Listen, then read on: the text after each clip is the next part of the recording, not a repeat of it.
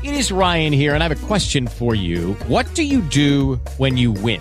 Like, are you a fist pumper, a woohooer, a hand clapper, a high fiver? I kind of like the high five, but if you want to hone in on those winning moves, check out Chumba Casino. At ChumbaCasino.com, choose from hundreds of social casino-style games for your chance to redeem serious cash prizes. There are new game releases weekly, plus free daily bonuses. So don't wait. Start having the most fun ever at ChumbaCasino.com. No purchase necessary. VGW. Void where prohibited by law. See terms and conditions. 18+.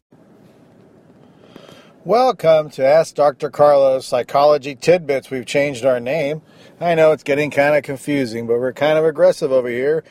And now we are the Ask Dr. Carlos Psychology Tidbit program. Today we're going to be looking at crying. Why does one person choke up over a Hallmark commercial while another sheds tears only for the death of a loved one?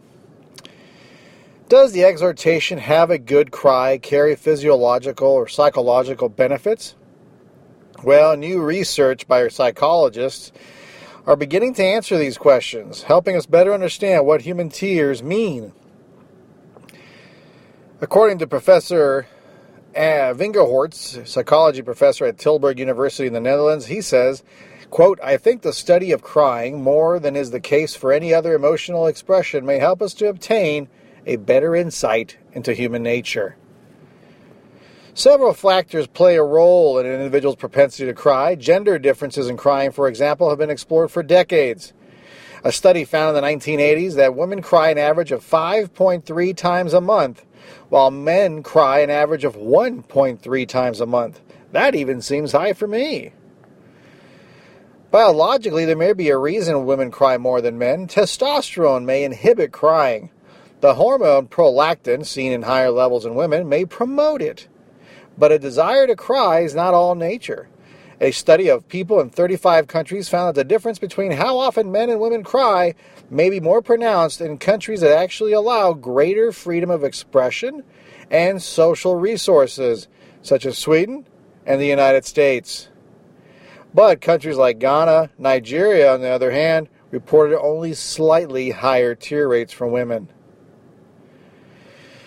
Another study done by author Diane van Hermit, a senior researcher at the Netherlands organization, said that people in wealthier countries may cry more because they live in a culture that permits it, while people in poorer countries, who presumably might have more to cry about, don't do so because of cultural norms that frown on emotional expression.